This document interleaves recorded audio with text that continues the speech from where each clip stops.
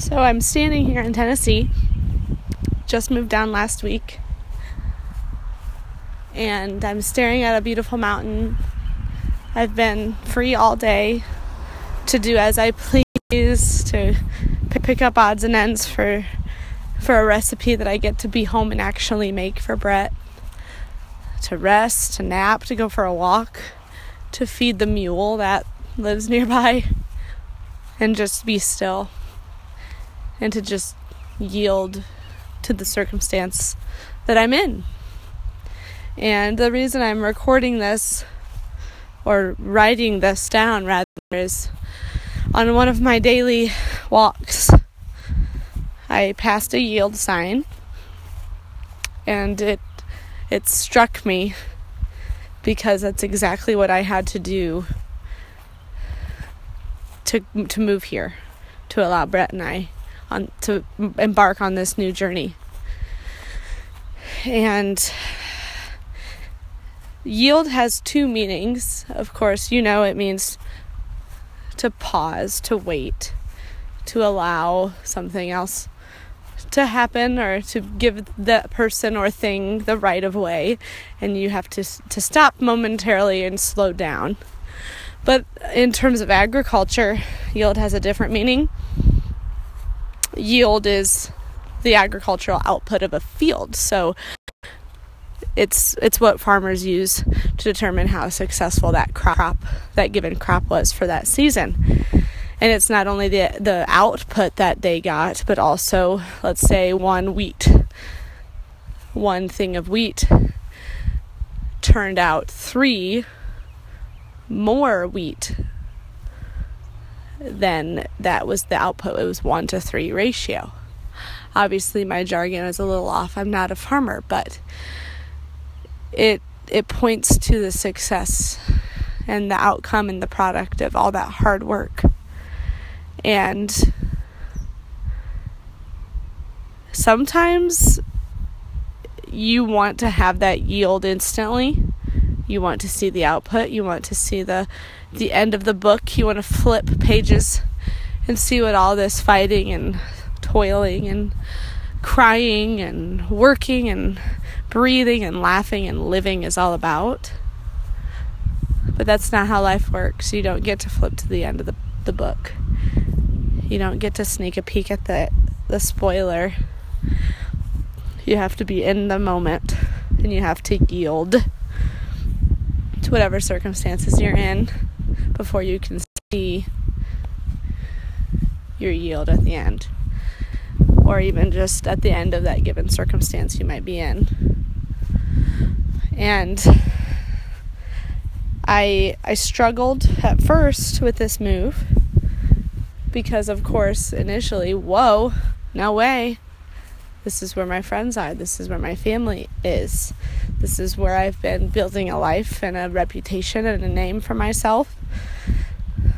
But then I toyed with the idea, and I wiggled it around in my mind for a little bit, and I thought, why not?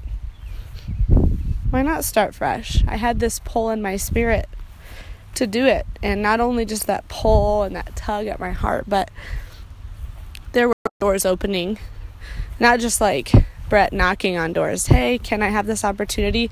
There were doors opening for him down here, and I was led to believe that those doors were opening for a reason. And all my life you hear the saying, you need to follow your passion, you need to follow your dreams, you need to follow your heart. And I don't want to negate that, and I don't want to downplay that, because that's what's led a lot of us, and me, to where we are today. But it's not always just what you already know you're passionate about that you should follow.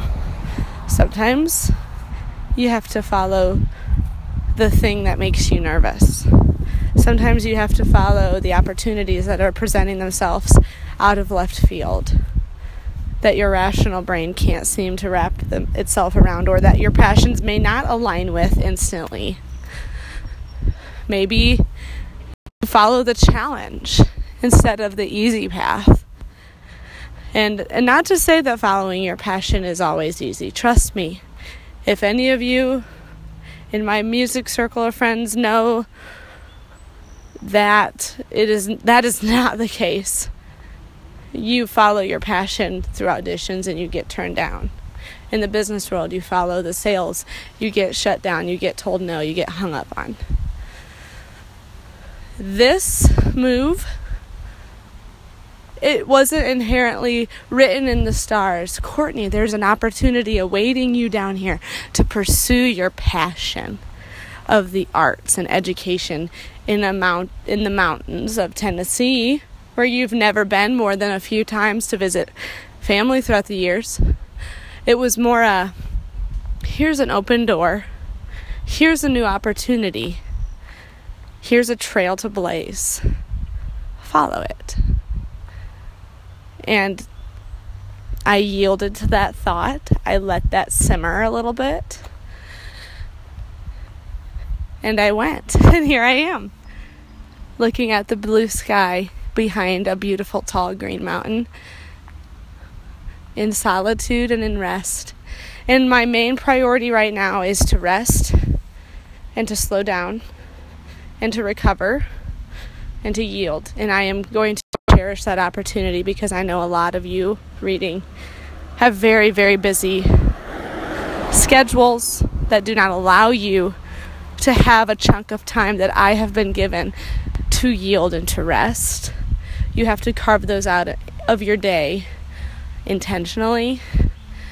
And after seeing how rejuvenated I feel with just the short time I've been here, after deciding to be still and not fill up every hour of my day with something, but to fill it up with rejuvenating experiences with no guilt, I'm not going to turn back. I'm going to make sure I continually carve out this time. And I hope that you can continue to carve out time in your day to yield and to rest.